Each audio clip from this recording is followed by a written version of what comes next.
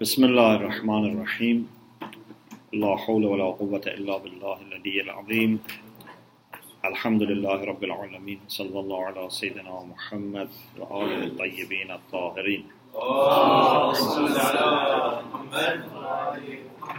اللهم أخرجني من ظلمات الوهم وأكرمني بنور الفهم اللهم افتح علينا أبواب رحمتك وانشر علينا خزائن علومك برحمتك يا أرحم الراحمين. This is our 10th session, which is a review of what we have discussed in the previous sessions. As you know, we have been studying the book Lessons on Islamic Morals, and we studied lesson 1, lesson 2, lesson 3. Lesson 4 and 5 were about history of the science of akhlaq and recent developments, so we left it for you to study. It was not difficult. And then lesson 6, Islamic theory of ethics. Lesson 7, outcomes of living a moral life. And then after this section, we said we have 4 types of relations to be studied in akhlaq.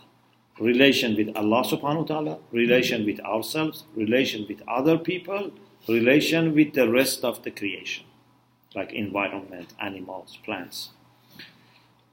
Alhamdulillah, we managed to also finish the second part of the book, which is about relation with Allah subhanahu wa ta'ala. We talked about remembrance of God, worshipping God, trusting God, repentance, and inshallah, if we have tawfiq to have another course, then we would go to the next section, which is about relation with ourselves.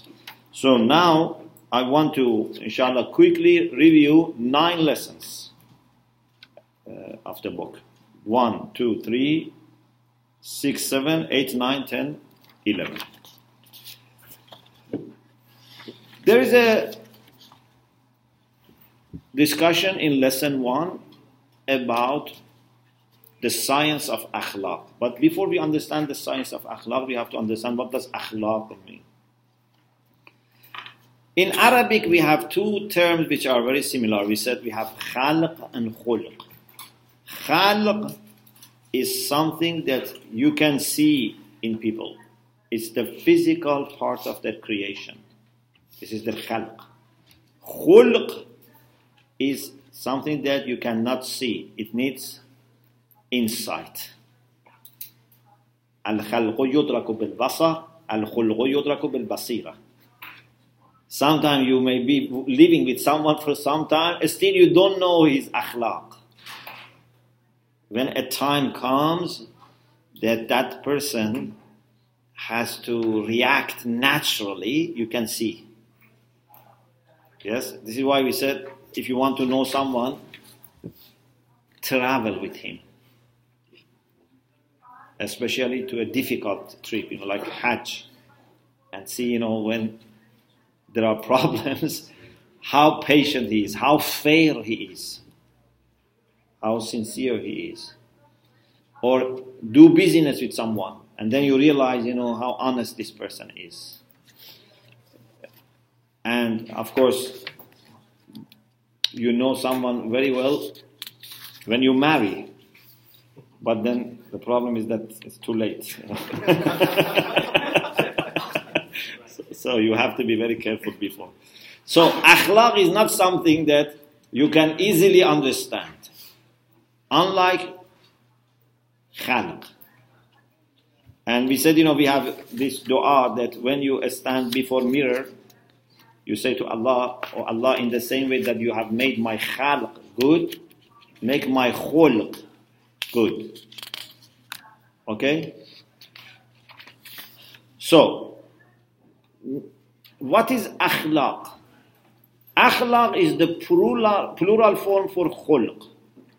Khulq has different plurals. It can be khuluq, it can be akhlaq. Any moral traits of character that someone has comes under akhlaq.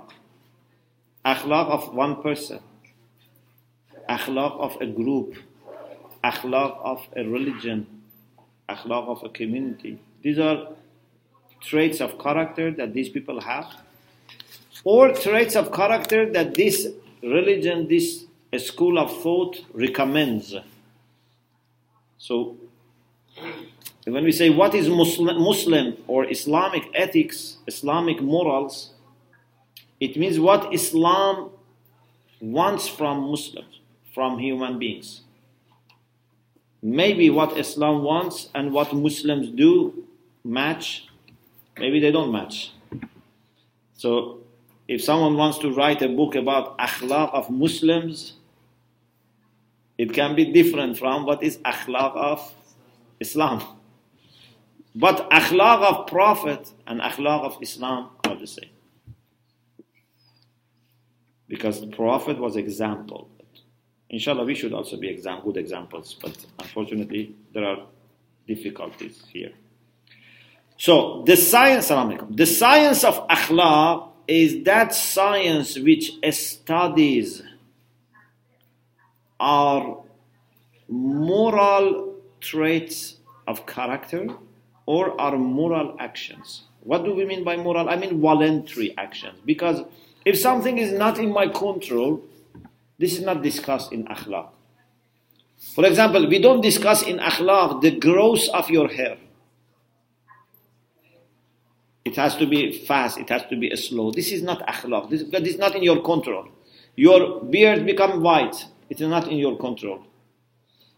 Yes, sometimes indirectly we may discuss. For example, we say, you shouldn't eat this food. Akhlaqi, morally, you should not eat this food because this can damage your health. Or that can make your life shorter. So sometimes indirectly, or for example, breathing is not in your control, but because you can stop and get suffocated. So again, from this aspect, we can say in akhlaq, this is wrong if you stop breathing. Anyway, anything which is in your control as an action or as a quality is discussed in akhlaq. But with this intention, with this purpose, to improve, to get good qualities and get rid of bad qualities, to do good actions and get rid of bad actions. And we said in Islam, akhlaq is for both actions and traits of character. Because in some modern schools of ethics, they only focus on actions, on behavior. They are not very much interested in virtues. But there is a revival in virtue ethics. And there are many people now that focus on virtues. And we said, relatively, this is a good question. Sometimes in akhlaq I ask this question for exam. You can. What is more important? Action or quality?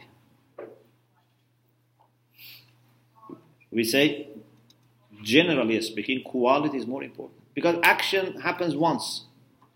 But quality is something permanent. Of course, you can stop it, but normally it's endurable. To do one generous act is important, but to have quality of generosity is much more important. Of course, I said sometimes we are in circumstances that one action can be so crucial that particular action can change your life. So generally speaking, quality is important, but sometimes one action. ضربة علي يوم الخندق أفضل من عبادة الثقلين. Why? Because that was such a crucial time. Amir al-Mu'minin before that or after that didn't increase in bravery or in love for Islam. His qualities were the same. But if he had not acted as he did, Islam could be defeated. So one proper action in one proper time can boost you. Yeah? On the other hand, sometimes critical situations come that if you fail to do properly, you can ruin your life. Like, for example, the people who didn't help Imam Hussein alayhi salam. Maybe they were good people. One mistake is normally not big things, you can make mistakes. But some mistakes can totally change your situation. It's like, for example, businessmen, they make lots of transactions, but sometimes one decision can make them very rich or can make them bankrupt. Yeah? So you can be very successful over years, but one mistake is enough to finish. So in moral life is also the same. Sometimes one zulm finishes us. One word which was not supposed to be said, or one silence which was not supposed to be kept, can change. So we have to be very careful. So both actions and qualities are important in Islam. Relatively, qualities are more important, but there are exceptions. And then we said that in Islam, akhlaq has very high position. Akhlaq is not something marginal. Rasulullah sallallahu alaihi wasallam said, إِنَّمَا بُعِثْتُ لِأُتَمِّمَ مَكَارِمَ الْأَخْلَاقِ. He says the main task of him is to accomplish noble traits of character. We had a discussion about the difference between mahasin al-akhlaq and makarim al-akhlaq. Mahasin al-akhlaq means to do good to someone who has done good to you, based on reciprocating good. Makarim is to do good to those who have done bad to you. Someone that you were in need, he didn't give you. You asked, he didn't give you. Now you know he is in need. You can do two things. Say, Alhamdulillah, now he's in need and I don't give him. Or you can have a makarim al-akhlaq. You say, now even before he comes and asks me, I would give him. I don't want him to feel embarrassed because he knows that he has not given me. Now he feels embarrassed. So I don't want him to be embarrassed. I go and give him without asking. This is makarim al-akhlaq. And Rasulullah has come for this. You were ill. They didn't come to visit you. Now you should be the first person to visit them. But when you visit them, don't say, you didn't come and visit me. Still no. Just very natural and very gentle, as a gentleman. So, we said, Rasulullah says this is the core of his mihrab. Quran says, one of the tasks of the Prophet is yuzakkihim. Tazkiyah, purification. So, akhlaq is something so important that it's the main task of the Prophet. And also we had the discussion about, for example, the way Allah talks about the prophets in the Quran. You find that moral characteristics of the prophets are very highly stressed on the Quran. Then we had a discussion about what is the ultimate aim in Islamic ethics. What do you want to achieve? We said there are different ways of talking about the ultimate aim.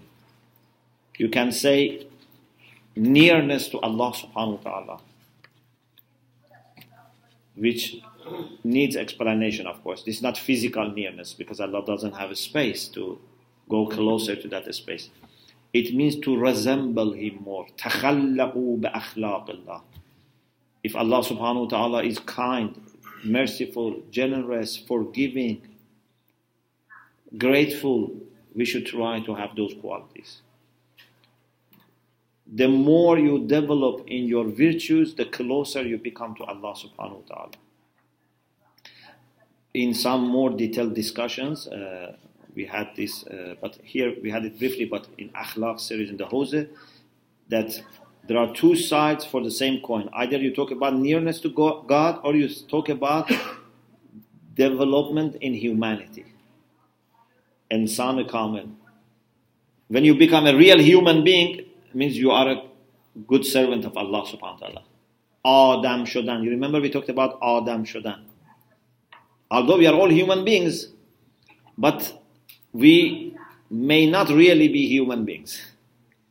We may look like human beings.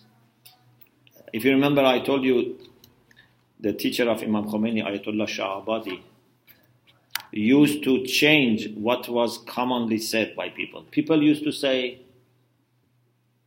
Adam Shodan, Mullah Shodan, Che Asan, Adam Shodan, Che Mushkil. To become a scholar is easy, but to become Adam, to become a human being, is difficult. He used to say, Mullah shodan che mushkil, Adam shodan muhal ast. To become a good scholar is very difficult, and to become a human being is impossible. It's not easy to the extent that it's almost impossible. Of course, it's possible, but you should not underestimate. You have to be very careful. You have to be sometimes harsh on yourself. Otherwise, you may think you are a good person, but you may be at the same time hurting many, many people. So we talked about the ultimate end in Islamic morality. Then we had also a discussion that even beliefs as Iman and Kufr relate to Akhlaq. Because Iman is not just to know something. Just to know is about mind. But Iman is to admit, to acknowledge by your heart. Therefore, Iman and Kufr are moral issues. Maybe someone knows something, but doesn't accept practically, doesn't submit himself. جَحَدُوا بِهَا وَاسْتَيْقَنَتْهَا أَنفُسُهُمْ ظُلْمًا وَعُلُوًّا. Sometimes people know what is the truth. So in their mind, they know that this is true. But in their heart, they don't accept. They don't surrender. So we said even Quran looks at kufr as a moral issue. If someone is not really able to find the truth, he's excused, he's not blamed. But the problem is with the people who have all the means to know the truth, and bayyinat, manifest signs have come to them, but still they don't want to believe. Then we had a discussion about history of the science of akhlaq and development, that, as I said, we left it for you to study. Then we mentioned Islamic theory of ethics. We talked about importance of both actions and qualities, as I said. Importance of intention.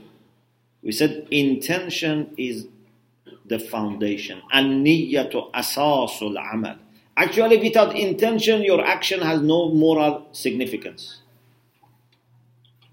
Yeah, if you do something physically like a robot, has no value. It is your intention that can make your action good or bad. And of course, the intention has to be sincere. We had this hadith from Rasulullah, إِنَّمَا الْأَعْمَالُ بِالنِّيَّاتِ وَلِكُلِّ امْرِئٍ مَا نَوَى. Actions are based on the intention and judged based on intention, and every person would have what he has made intention for. The other thing was, we talked about self-love, hubbul dhat. As you remember, I said many scholars say that hubbul dhat is the ultimate desire and motivation in us. Everything goes back to self-love. Even if someone sacrifices something, it's to gain something greater. So you give, for example, what you need, but in order to get reward, in order to get closer to God. So they say everything is out of self-love. But I had a different idea, if you remember. That I said, we believe that self-love is there, but I believe that at the same time there is genuine, independent desire in us for good of other people. We talked about serving God and serving others for the sake of God. We said in Islamic ethics, we are not just concerned about love for God and serving God. Love for God should lead to love for others for the sake of God. Al-hubbu fillah, not just hubbullah. You should have love for God, but out of that, love for everything else that is created by God. We talked about Islamic ethics embracing all aspects of human life. And here we talked about different faculties of human soul. We said we have the faculty which is responsible for anger, al-quwwatul ghadabiyya, al-quwwatul shahawiyya, al-quwwatul aqliyya. Responsible for anger, for rationality, for appetite. And we said in every faculty you should try to strike the balance. So the virtuous position is the balance. Going to extremes is a problem. If you are too brave, what happens? You want to fight all the time. Or if you are not sufficiently brave, then you let people humiliate you. There must be a balance. We call it shaja'. In rationality, you have to be balanced. If you are too rational, you become too critical. You can never form any judgment. You can never make up your mind. You are always doubtful because you are too critical, too rational. If you are not enough in rationality, whatever people tell you, you accept. So there are two sides of the spectrum. Someone who accepts whatever he hears, someone who can never become certain. The balance is hikmah. That when there is good evidence, you can accept. You can become clear. Or for example, for shahwa, appetite. If someone is not interested in anything, has for example no desire for food, for anything worldly, it's not good. If someone has too much of desire and cannot control himself, this is also a problem. Iffah, modesty and chastity is the balance. Then we talked about outcomes of living a moral life. How much time we have? 8 minutes. 8 minutes. Okay. So we said if someone lives a moral life, he would have complete support by Allah subhanahu wa ta'ala. We mentioned some hadith Qudsi, hadith Mi'raj, very beautiful hadith. Knowledge, Allah would give him a special knowledge which is not through learning. This is God-given knowledge that Allah gives. If you remember, we said Allah says to the extent that لا أخفي عليه خاصة خلقي or علم خاصة خلقي, I would not hide from him knowledge about the select of my creation.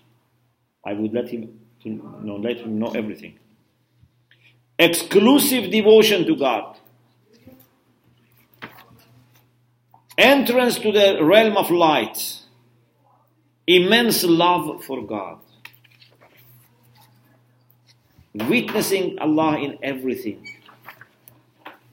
And then internal peace. After that, we entered second section of the book. So these were introductory lessons. Then we started with the second section, which was about virtues related to our relation with Allah subhanahu wa ta'ala. We started with dhikr, remembrance of Allah. If you remember, we talked about significance of dhikr. We said dhikr is everything good that you can do. Allahumma inni ataqarrabu ilayka bi dhikrik. Ya man ismuhu dawa wa dhikruhu shifa. We said forgetfulness and heedless are the main problems. An-nisyan wal ghafla. To forget or to be heedless. These are the main problems. And remembrance, alertness, awakeness. These are the best things for a person who wants to travel towards Allah subhanahu wa ta'ala. And we said everything has a limit except dhikr. Dhikr has no limits. Remember Allah as much as you can. Then we talked about tasbih.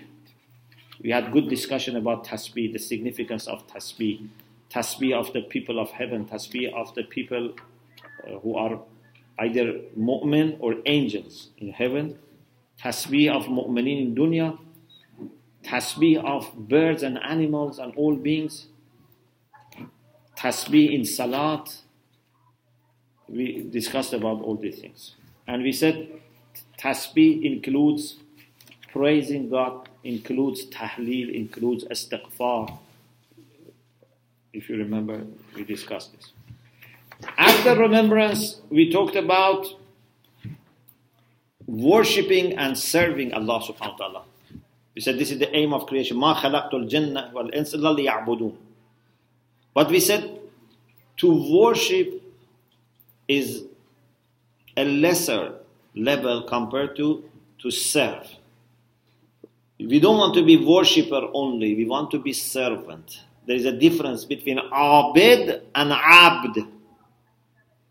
Abid does ibadah, abd has ubudiyah. Ibadah is a matter of action, ubudiyah is a matter of being. Abid is doing ibadah as long as he is busy with actions. But abd, 24 hours is abd. Even when you are sleeping, you are abd. If someone has a servant, as a slave for example, whether he's doing something for him or not doing, he's a slave, he's a servant. A servant has full-time, permanent relation with Allah subhanahu wa ta'ala. A servant thinks of himself as servant. When you ask a servant, who are you? He doesn't say his name. He says the name of his master. I am abd of so and so. He doesn't say what is his name. So we talked about servitude to Allah subhanahu wa ta'ala. And then we said that through servitude to Allah you can reach everything. Al-ubudiyyatu jawharatun kunhuha ar-rububiyyah. Servitude to Allah is a substance whose essence is lordship. Then we talked about tawakkul, trusting in Allah subhanahu wa ta'ala. We said you do your best and leave to Allah the rest. Not that you leave to Allah what you are supposed to do. You are supposed to do everything that you can, but there are many things that are out of your control. You have no power, no access, no control. For those things, you need to put your trust in Allah subhanahu wa ta'ala. Even for you to be able to perform, you need to, of course, trust Allah subhanahu wa ta'ala. But you do your best. And we said, tawakkul is one of those spiritual tools that has no limit in its power. The only thing that limits it is your spirit. You know, we said we have physical tools and spiritual tools. Physical tools, they have limits attached to them. For example, you have a sword, you have a knife, you have a gun. What is the ability of this weapon? It's limited. But spiritual tools, the limit is coming only from the spirit of the person who is using them. How much you can gain from dua? Dua has no limit. Your spirit makes the difference. How much you can gain from tawakkul? No limit. It is you and your spirit that brings limitation. Otherwise, tawakkul can do wonders if we know how to do tawakkul. Okay, we mentioned the story of Hazrat Abdul Muttalib. When Abraha attacked Mecca, he put his trust in Allah subhanahu wa ta'ala. Ana Rabbul Ibli walil Bayti Rabbun, and Allah protected Mecca. But there were many other times that Allah didn't protect Mecca. Kaaba was destroyed. Why? Because there was no someone like Abdul Muttalib in charge of Kaaba who puts his trust in Allah subhanahu wa ta'ala. So even when it comes to Kaaba, Allah doesn't just look at Kaaba's value, looks at the people who are protecting it. Are they mutawakkil or no? They think they can do it themselves. If you say, oh Allah, I look after your religion myself, I look after your community, my family, everything myself, Allah says, okay, let's see what you do. And you will fail. But if you put your tawakkul in Allah, you do your best, but you say, He is in charge. I am not in charge. I am just a servant. I am just a cleaner, a caretaker. Then He would take over. And after tawakkul, we talked about tawbah. We said that tawbah means return for everything that we do which is wrong. Allah subhanahu wa ta'ala first of all prepares us for return. Taballahu alayhim liyatubu. He invites us for tawbah. He softens our heart for tawbah. He encourages us for tawbah. So first He comes to us so that we go back to Him. Then He welcomes us. So every tawbah of us is surrounded by two tawbah of Allah subhanahu wa ta'ala. Taballahu alayhim liyatubu, and then after we do tawbah, inna Allah tawwabur rahim. So He accepts our tawbah. Like when your child runs away from home, you send someone to bring him back. When the child comes and says, sorry, then you hug him and kiss him and say, you don't need to worry, everything is all right. Even you may, try to make him happy. You say, let's now tonight go out and have a food outside, or let's for example, give you a gift. So Allah has a special love and mercy for the sinners who go back to Him. Yeah? Even Hadith Qudsi says, لو علم المدبرون عني كيف اشتياقي بهم لماتوا شوقا. If those who have turned their back to me, they know how much I yearn for them, they would have died. This is how much Allah is waiting for them. Imagine you have a very good son at home, he's studying and praying, and you have a bad son who has run away. Which one you have more concern for? The bad one you have more concern for. You do your best that he comes back. This one, you love him, but your concern is for the other one. So, we talked about tawbah, and what tawbah means is to regret first and to decide not to repeat. If you really regret, you decide not to repeat, and to compensate whatever is possible. If there is qadha, a prayer, fasting, if someone's money you have, for example, misappropriated, you have to give back. If there is any way to restore, to compensate, you should do it. And the main thing is, the last point, we said that if someone commits a sin, if he doesn't improve, when he's put in the same condition, he repeats the same sin. Like a person who is very hungry,